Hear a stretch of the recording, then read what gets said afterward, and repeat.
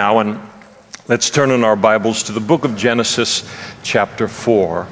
Sunday morning, studying the book of Genesis together in a series entitled Gleanings from Genesis. And if you're with us this morning and you are without a Bible, just flag one of these guys coming up the aisle, and they'll get a Bible into your hand. We want you to hear the Word of God, but we want you to see it as well. But both gates to have that kind of an impact upon your lives. And if you don't own a Bible, please make that one a gift from the Lord to you this morning. Genesis chapter 4, verse 1. Now Adam knew Eve his wife, and she conceived and bore Cain, and said, I have acquired a man from the Lord. And then she bore again, this time his brother Abel. Now Abel was a keeper of sheep, but Cain was a tiller of the ground. And in the process of time it came to pass that Cain brought an offering of the fruit of the ground to the Lord. And Abel also brought of the firstborn of his flock and of their fat. And the Lord respected Abel in his offering, but he did not respect Cain in his offering. And Cain was very angry, and his countenance fell. And so the Lord said to Cain, Why are you angry, and why has your countenance fallen? If you do well, will you not be accepted? And if you do not do well, sin lies at the door, and its desire is for you, but you should rule over it. Now Cain talked with Abel his brother, and it came to pass when they were in the field that Cain rose up against Abel his brother and killed him. And then the Lord said to Cain, Where is Abel your brother? And he said, I do not know. Am I my brother's keeper? And he said, What have you done? What have you done? The voice of your brother's blood cries out to me from the ground. And so now you are cursed from the earth, which has opened its mouth to receive your brother's blood from your hand. And when you till the ground, it will no longer yield its strength to you. A fugitive and a vagabond you shall be on the earth. And Cain said to the Lord, this guy's got a lot of nerve. He even makes me stop reading here through the passage to say that. He said, My punishment is greater than I can bear. Surely you have driven me out this day from the face of the ground, and I shall be hidden from your face. I shall be a fugitive and a vagabond on the earth, and it will happen that anyone who finds me will kill me. And the Lord said to him, Therefore, whoever kills Cain, vengeance shall be taken on him sevenfold. And the Lord set a mark on Cain, lest anyone finding him should kill him. Let's pray together. Father, we thank you for this passage and this revelation, both of Cain and Abel. And we pray that you would use this time this morning in studying principally Cain, to eradicate any semblance of him in our hearts, our minds, our spirit, our relationship with you, that any investment we have, even the smallest portion of our life that is invested in the way of Cain, that you would remove that 100% from our lives, get us off of that path this morning under the weight and revelation of your word. And we ask it in Jesus' name. Amen. Please be seated. I do want to read to you from the book of Jude, verse 11. Woe to them, for they have gone in the way of Cain, have run greedily in the error of Balaam for profit, and perished in the rebellion of Korah. So Jude speaking of the way of Cain. Now, we saw last week as we studied this same portion of Scripture, in looking supremely at the sin of Cain, or again, as Jude puts it, the way of Cain, in his short epistle. And we looked at the way of Cain, the sin of Cain, at its most fundamental, at its most foundational. And how it is that the way of Cain refers to any attempt by man to come to God and to make ourselves righteous before God, to make ourselves acceptable to God on the basis of our own good works, on the basis of our own human effort, on the basis of our own man-made ideas, as opposed to approaching God in the way that Abel did, and that is on God's terms, on the basis of His Word, that is on the basis of faith in the sacrifice that God requires of us, and all of which, as we saw last week, was a picture of the coming of Jesus Christ, and His sacrifice is the sole means by which sinful man can approach God. Jesus, who, as John the Baptist declared concerning Him, "Behold the Lamb of God who takes away the sin of the world." And what Cain teaches us is that we must approach God on His terms, and we must approach Him His way, and that He will not accept, absolutely will not accept, any means of our devising. We remember that when Abel approached God on the basis of sacrifice, and the sacrifice that God had demanded, that the Lord respected Abel, verse 4, and his sacrifice, his offering. When Cain attempted to approach God on the basis of a sacrifice of his own devising, we're told that the Lord did not respect Cain and his offering. And as we saw last week, did not respect literally means He wouldn't even look at it. And not only did God not respect Cain's offering, but we're told that He did not respect Cain as well. In other words, this is a total rejection by God of what Cain is doing. Not only a rejection of his offering, but a rejection of his person, of anyone that possesses the heart or possesses the attitude that would presume to think that I can approach God on my own terms, independent of a faith in Jesus Christ. And I think that anyone who would protest it, God's treatment of Cain and kind of the weakness of our current hour in American history, and look at all of this and say, well, that doesn't seem very loving of God. And a C.S. Lewis quote comes to mind. Famously, he wrote, "You asked for a loving God. You have one. The great Spirit you so lightly invoked, the Lord of terrible aspect, is present. Not a senile benevolence that drowsily wishes you to be happy in your own way.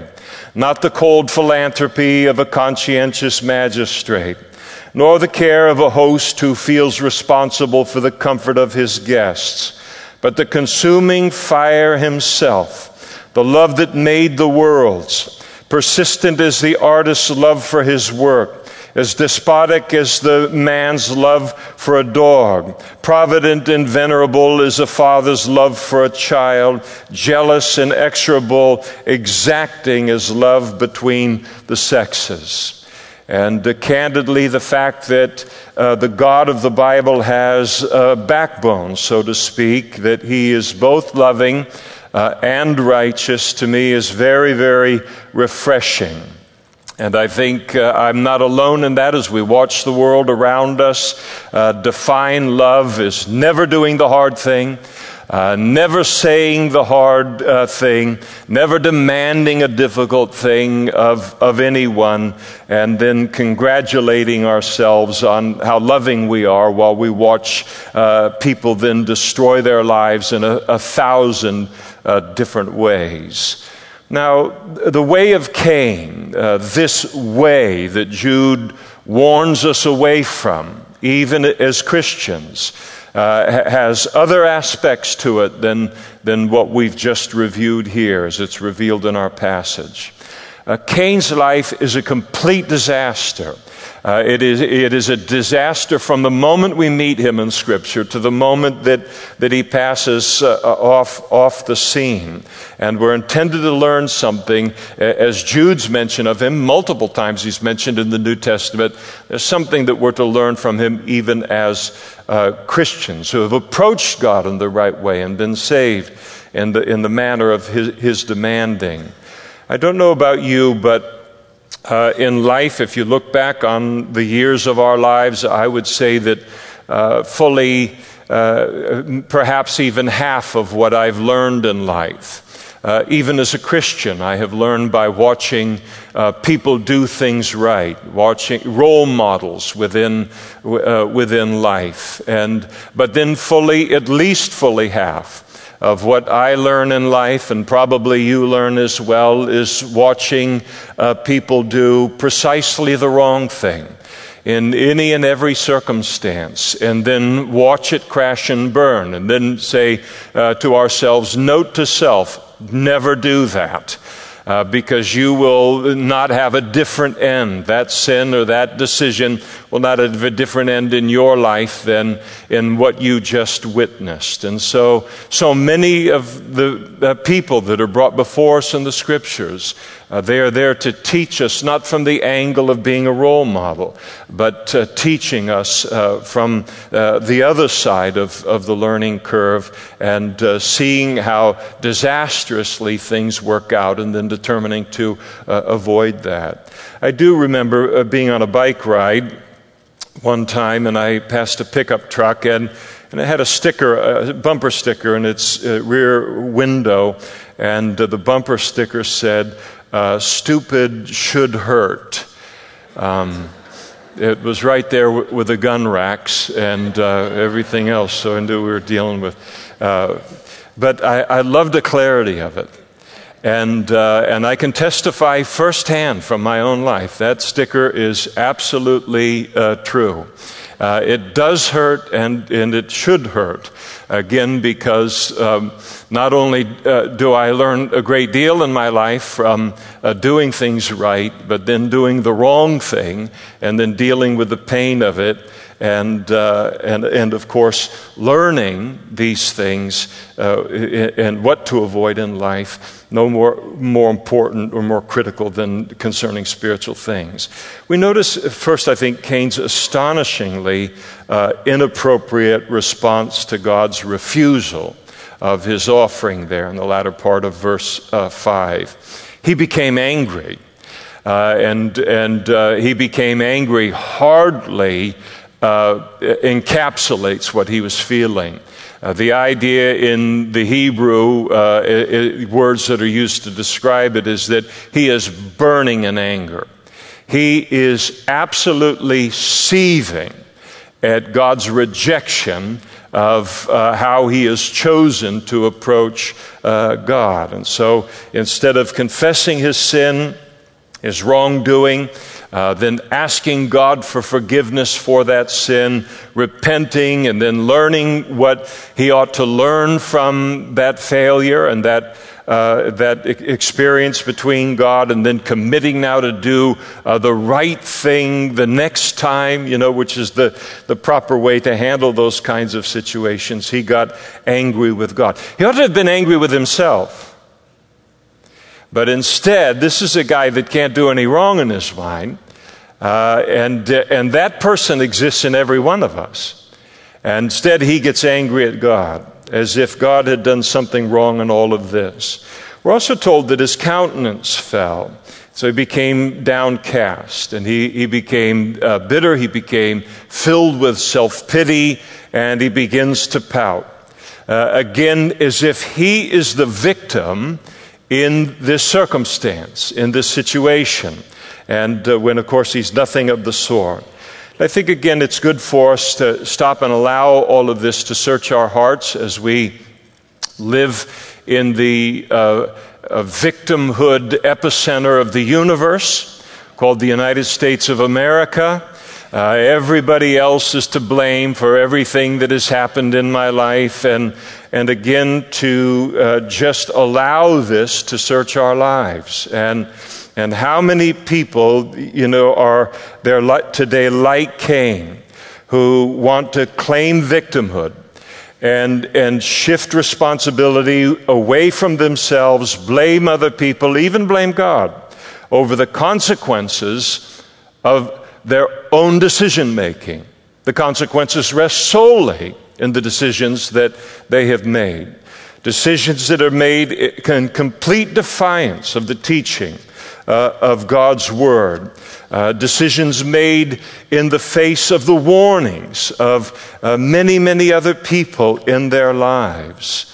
And so to ask ourselves here this morning, we're very much in the privacy of our own hearts, but are any of us brooding this morning in anger, angry at God, bitter towards others, because of the blessings that they enjoy and that they enjoy simply because they obey God's commandments and they love God and manifest that love in obeying His commandments?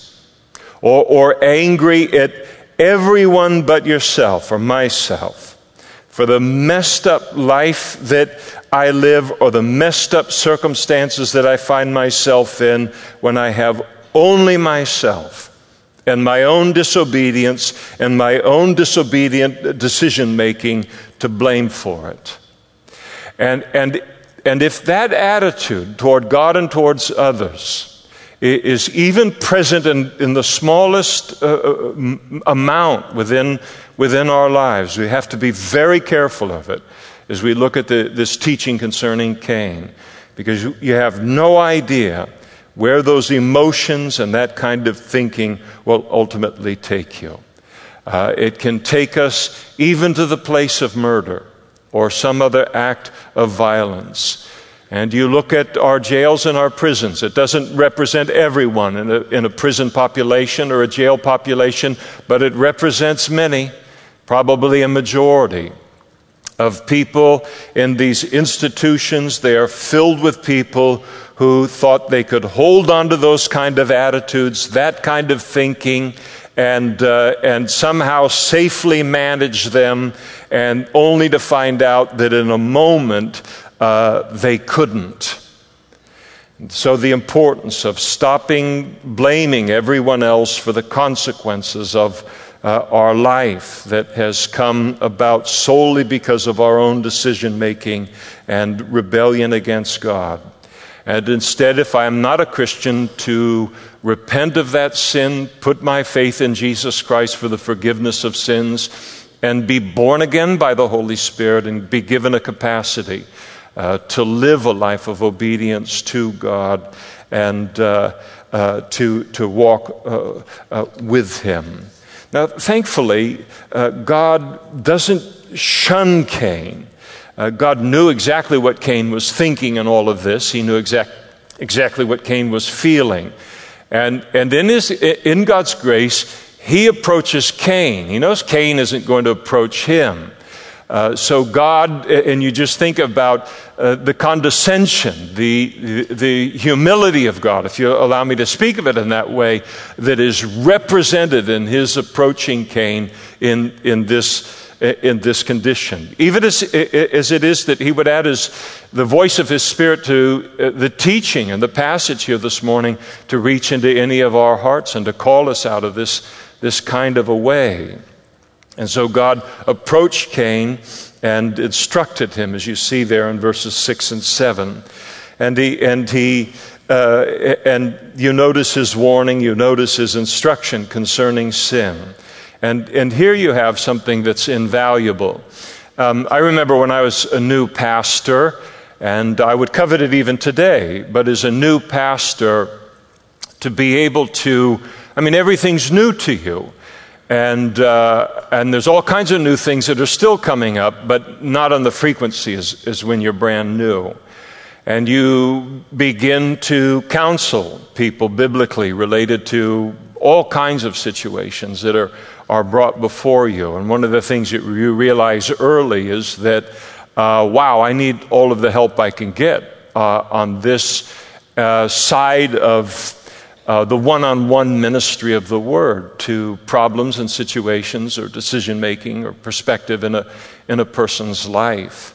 And so how invaluable it is to be able to sit in on a counseling session of someone who is skilled and experienced in that area and learn from them, not only in what they say, but how they say and how they go about and how they listen and all of those things. And here we're given a glimpse at a counseling session with the finest counselor that exists between God and Cain here. Invaluable. God is a very good counselor.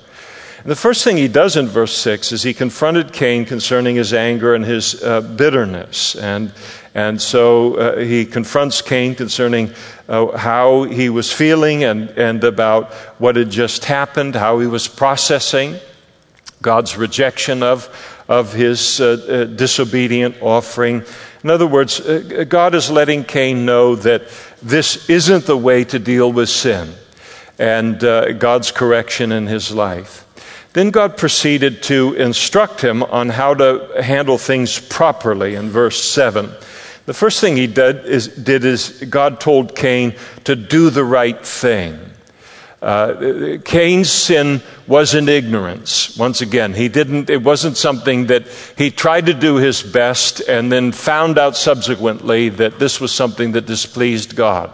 He knew all along that God wanted a sacrifice that involved blood brought before him, and not the plant life that he brought, the work of his hands and the sweat of his brow. And so he told Cain, do the right thing. Cain knew fully what God expected of him. And so his problem wasn't ignorance, it was disobedience. And God is just simply calling him to obey what he already knew. And that is, again, to offer a sacrifice, the sacrifice that God required. But this counsel that God gives to Cain is applicable to every single area of sin or rebellion or disobedience in any of our lives. He just comes in after the crash and burn and says, now do the right thing, and infuses hope into the situation in doing so. So the solution to God's rebuke in my life concerning sin isn't to mope around and to pout or to claim victimhood on it or feel sorry for myself. The solution is to get right with God and then do the right thing now in that area of life and move forward. Nothing complicated about it. Anybody can do that. Certainly any Christian can do that. And again, as I said, this introduces hope into the situation. In other words, Cain could look at it and say, all right, I don't have to endlessly or hopelessly stay in this cycle in which I find myself in now. I can bust out of this orbit. I can bust out of this pull of this thing now by simply doing the right thing. And so if God had said to Cain, now listen, I've seen this before, and step number 1 is to get your PhD in nuclear science.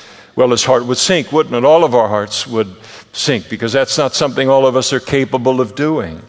But all of us can simply do what God has told us to do in opposition to what it is that we had done that got us into the doghouse.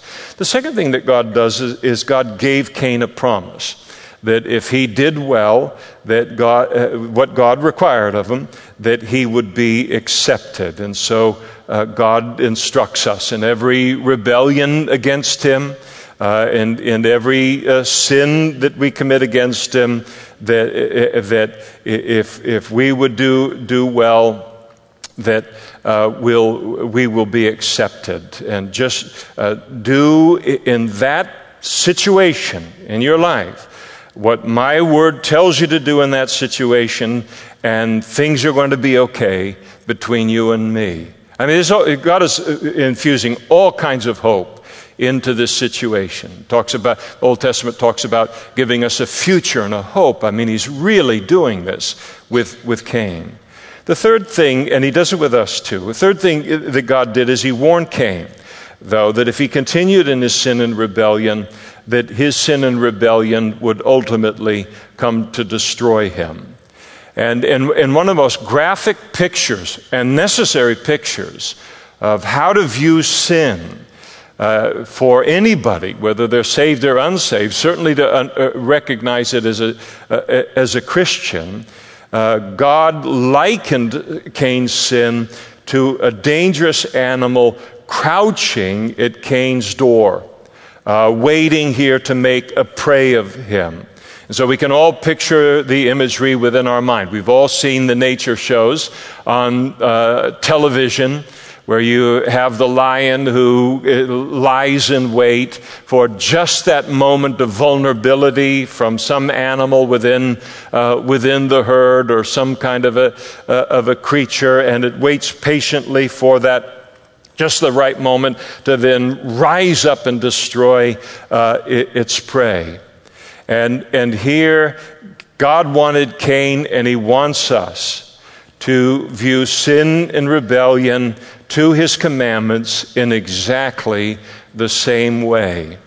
In other words, no one in their right mind would ever keep a lion close to them, or keep a lion around the house, a lion intent upon their destruction.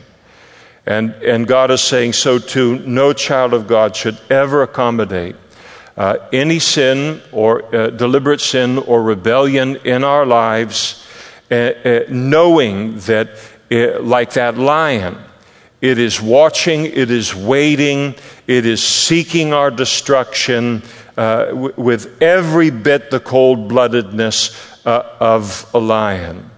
And that's a sobering thing to realize. We can convince ourselves that sin is a friend to us.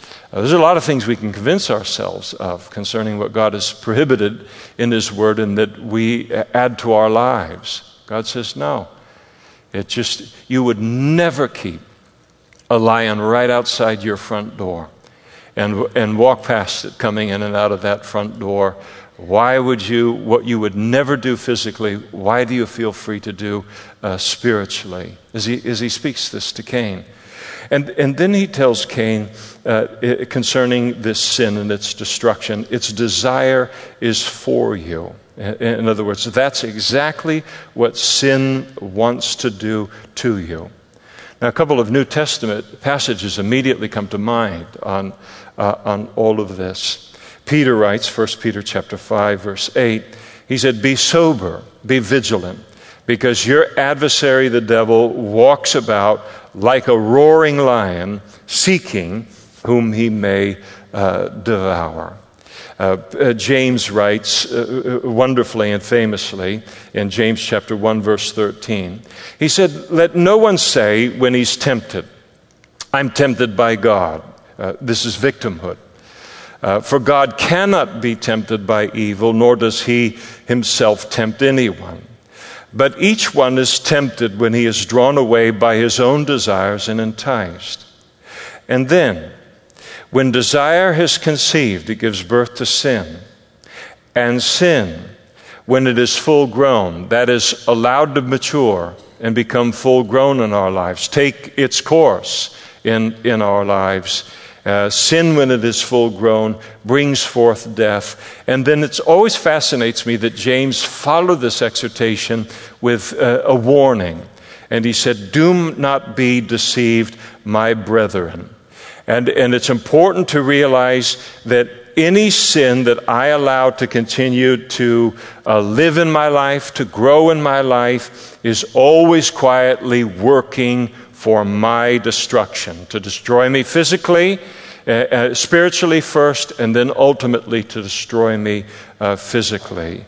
And if I sit here this morning or stand here and I'm coddling some willful sin, if we are in our lives with the belief that somehow I'll be able to keep this small, I'll be able to keep this manageable, it won't grow, it won't become of full age, it won't mature and ultimately destroy me, it won't ultimately bring forth death, then I have bought the very lie that James warned me against when he said, "Do not be deceived, my beloved brethren."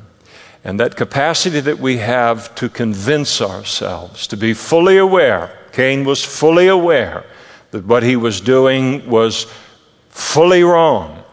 And yet we can find ourselves in exactly that place and say, "I can manage this. I can contain this. I can compartmentalize this in my life. Allow me just to prime the pump in terms of what those kind of sins might be. Easy to talk about sin in some kind of a, obscure way. But Paul, in his letter to the churches in Galatia, he gives us a smattering of what he calls the works of the flesh.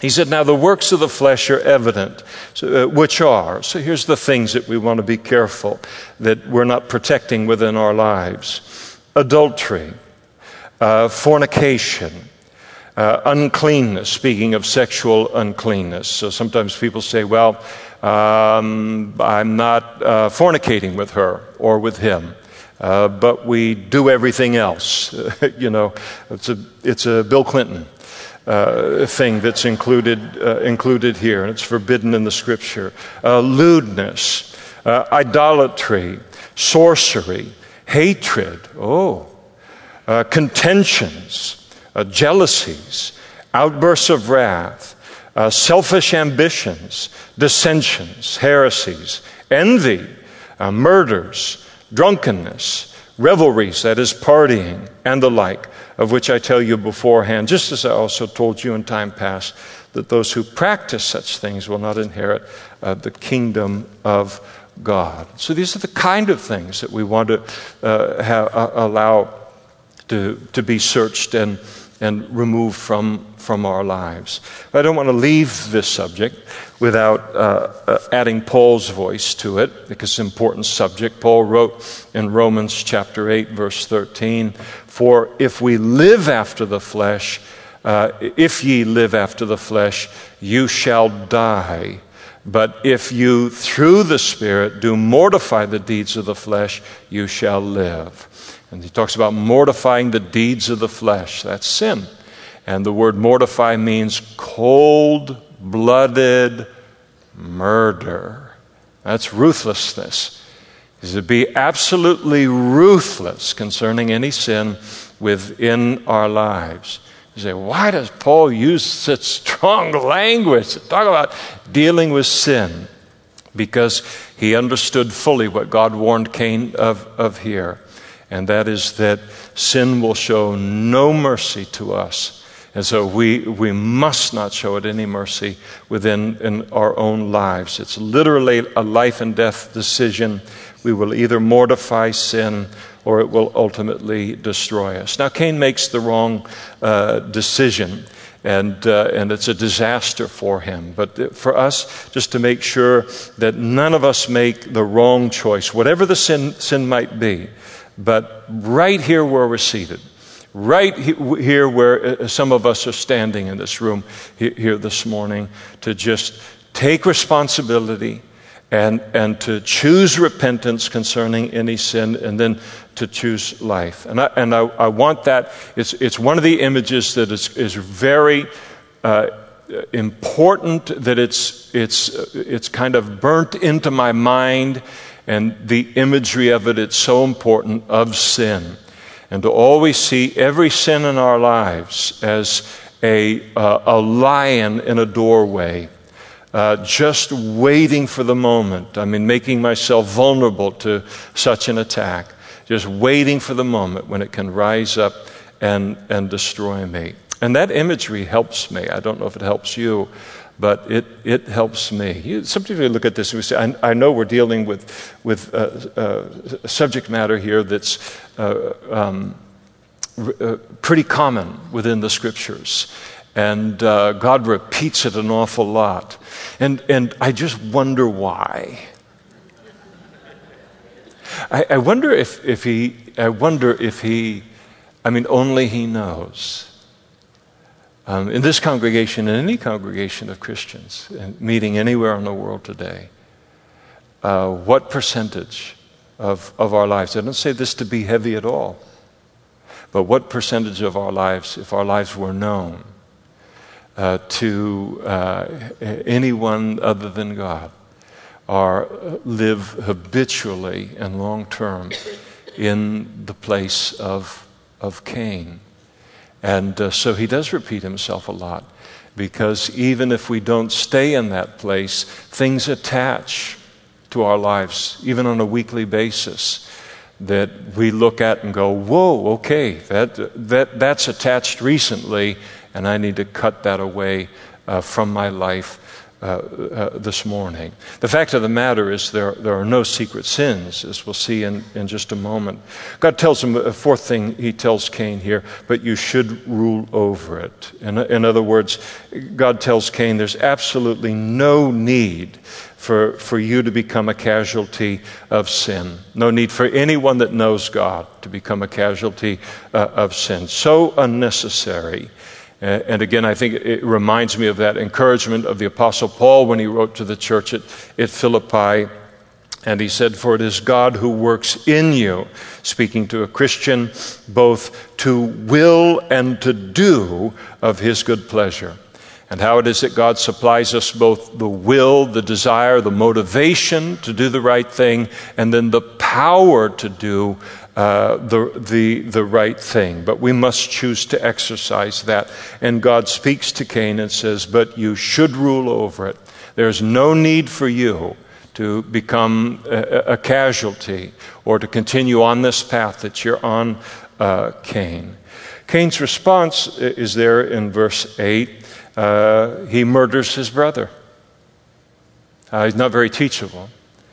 And evidently didn't believe that this was any kind of a danger to him. And so he takes Abel out for a walk somehow, some kind of an innocent walk in a field, and then he kills him. I wonder how he killed him. I have to get the CSI units on all of this. And we know it wasn't a pistol or a sword or a spear. It had to be something primitive. Just stop. Put yourself in a field with Cain and imagine. This is your brother. But really any human being, but this is your brother. And he kills him out in that field. And what's required of a person's heart and their mind to do that to another human being. And here you have the very first murder in human history. You think about how many murders have occurred since the time of Cain. And Cain is just totally despicable in all of this. Not only in his premeditated violence against his brother, but his murder of a human being who's almost infinitely superior to him, and he does it. He this lesser, and it's almost continually the case by virtue of the committing of murder. Always the lesser taking the life of the greater. But it isn't merely the act of violence against Cain, against Abel rather. This is he does this in defiance of God. The Apostle John gives us insight into Cain's motivation for doing so. 1 John chapter 3, verse 10 for you note takers. He said, in this the children of God and the children of the devil are manifest. Whoever does not practice righteousness is not of God, nor is he who does not love his brother. For this is the message that you heard from the beginning, that we should love one another. Not as Cain, who was of the wicked one and murdered his brother. And why did he murder him? I mean, we're on the edge of our seat, aren't we?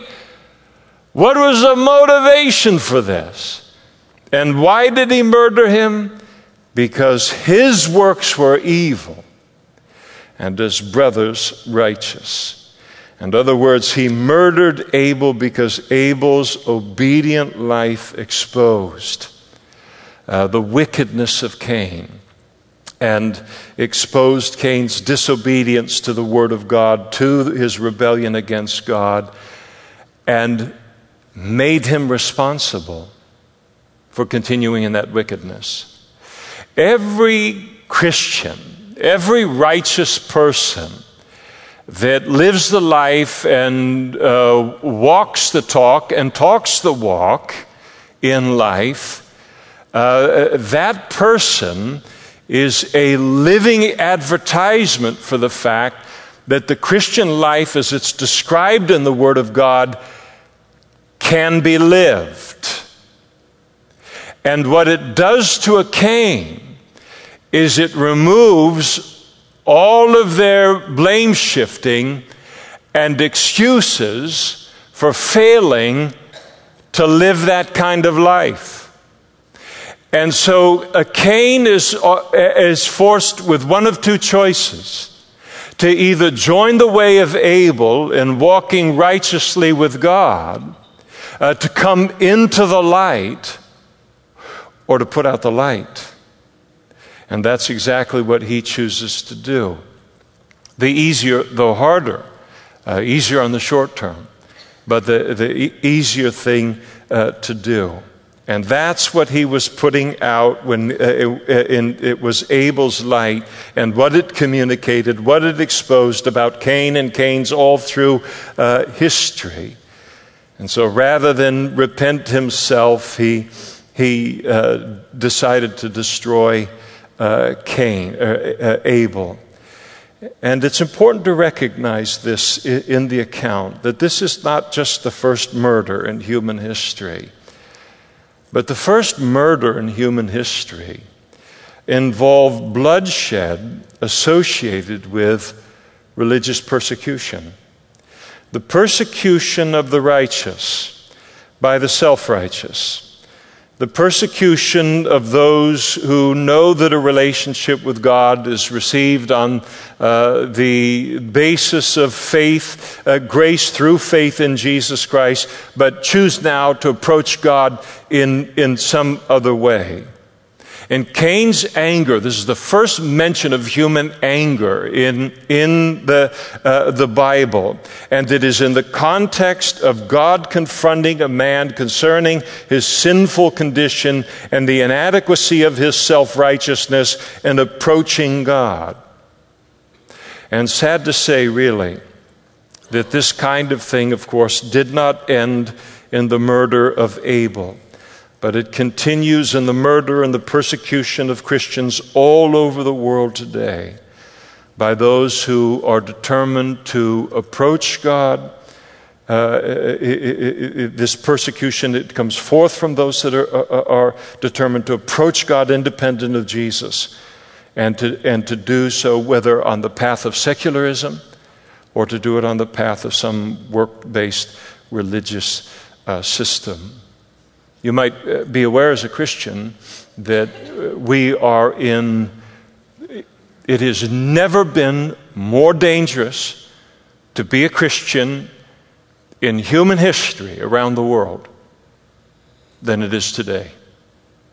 More Christians are being persecuted and dying for their faith at the hands of secularists who refuse to believe. You want to really steam some people in life? Tell them the words of Jesus, that there is only one way to God, and that is through a faith in Jesus Christ, that He is the way, the truth, and the life, and that no man comes to the Father but by me. You want to see a person become enraged and even murderous, to see their anger raised and their countenance changed toward you? But that's the message that we carry, because that's the message of truth concerning salvation. But then every other religion in the world is a works-based religion. It is, I do this and I gain acceptance before God. And Christianity stands not only as an individual like Abel, but it stands as a people, as the body of Christ within the world. And it communicates to the world that this is the way, and that this life can be lived. That we can please God not only in how we're saved, but then in how we live, following the fact that we are saved. And it is that persecution, it is that light, it is that uniqueness of Christians in the world that makes it the target of modern-day Cains, who now number in the hundreds of millions around the world. God's curse upon Cain is recorded for us here in verses 9 through 15. God confronted Cain concerning his murder in verses 9 and 10. He asks Cain there in verse 9, he said to him, "Where is Abel your brother?" It's not like God didn't know. He's confronting Cain. He's giving Cain an opportunity to confess his sin and to do it willingly before it's drawn out of him. Cain's answer to him is, "I do not know." It's an absolute lie. And I speak to myself, but anyone that cares to listen, good luck trying to lie to God. It's not like he doesn't. I mean, you can fool some of the people all the time and all the people some of the time. But you can never fool God, not for even a moment. He knows everything. So he's just going to bluff and bluster, and he's going to lie. And then he follows it with one of the greatest examples of chutzpah, of nerve, in the whole Bible. He says to God, "Am I my brother's keeper?" I mean, how hard-hearted is that? So we're not talking here, Cain, about being your brother's keeper. We're talking about being his murderer. You've fallen way short of being your brother's keeper. And yes, you ought to have been your brother's keeper. You know better, one generation from the Garden of Eden, and you are the older brother. And long before the law of Moses, there was the recognition that the older within the family took care and had a responsibility for the younger. And here he is, he's trying this bluster, trying lies, probably trying to buy time to get out of this, but it can never ever fool God. And God confronts him straightly concerning Abel's murder there in verse 10. He informed Cain that Abel's blood cried out to him for justice, for judgment, and for God to make this murder right, and as the shedding of innocent blood does all around the world today.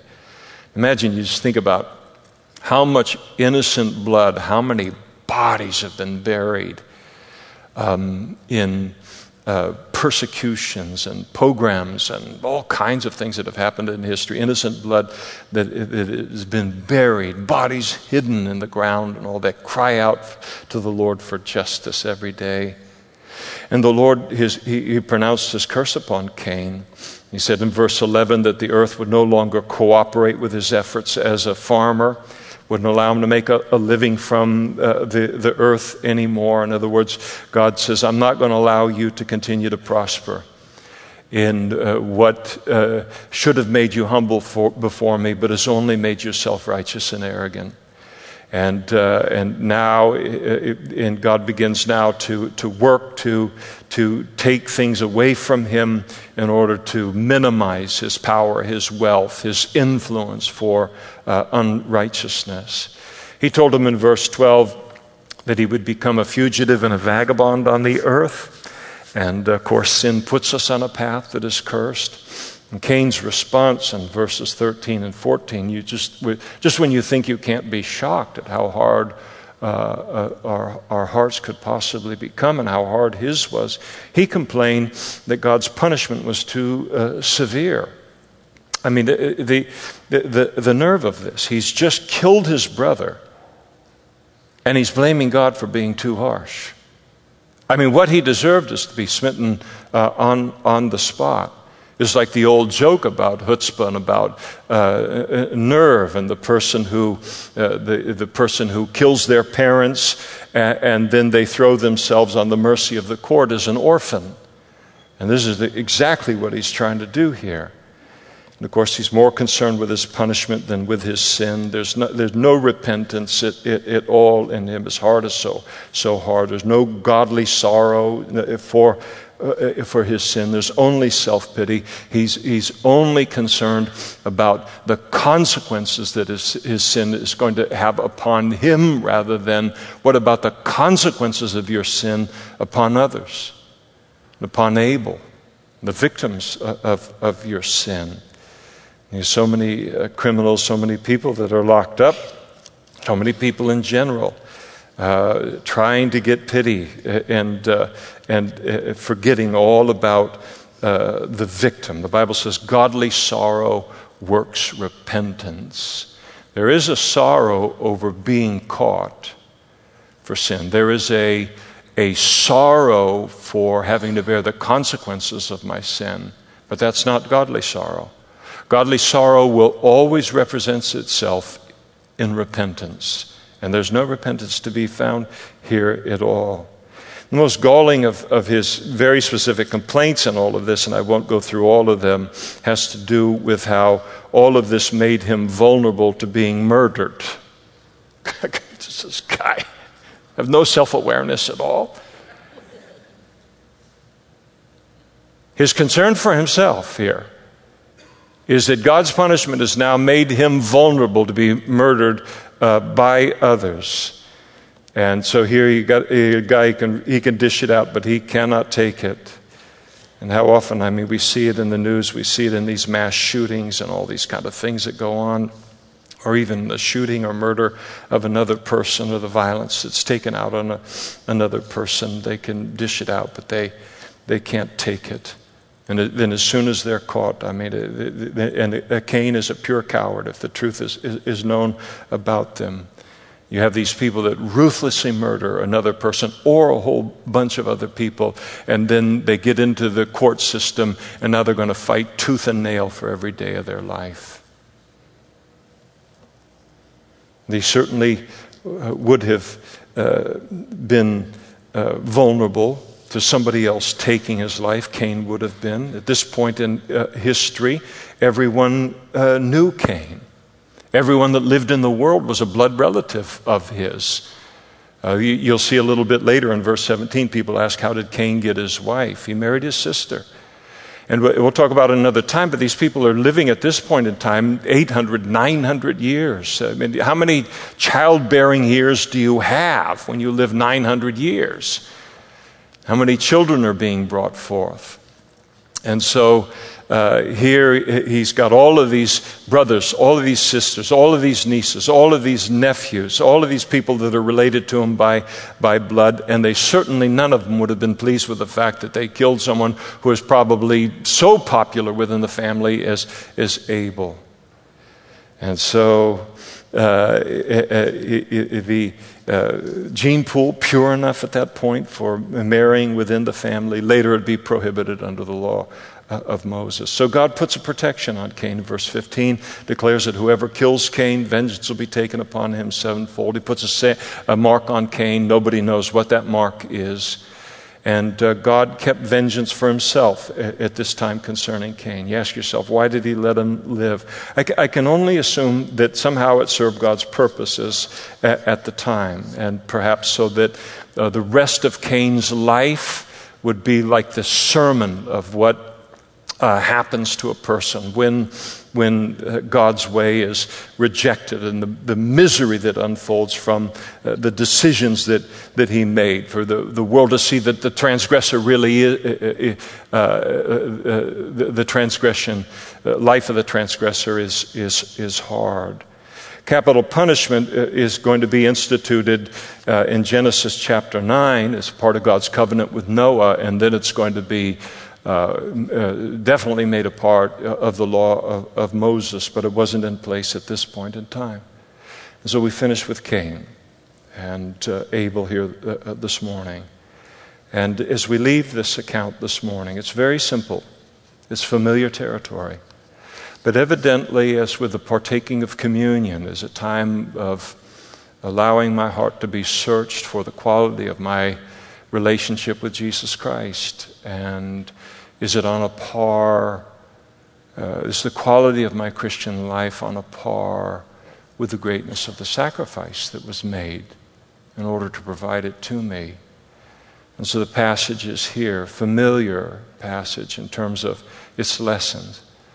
But it speaks to us this morning to cause us to search our lives and to make sure that we are not walking in the way of Cain at all.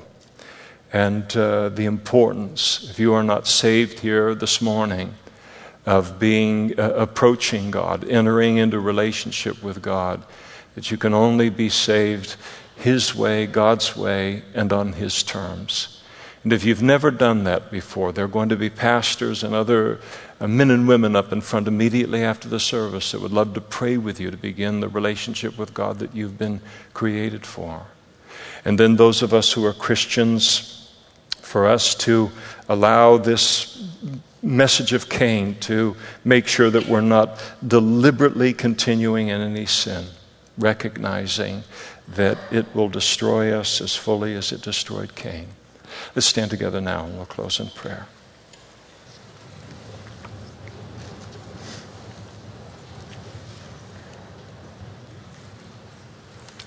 Father, I pray for myself and I pray for each of us here today.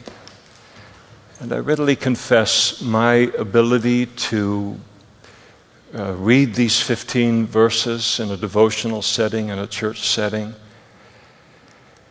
and even listen to a sermon concerning these things, and to leave a place like this and continue on in some measure invested on the way of Cain and not allow it to impact me and to search me and to change me, Lord.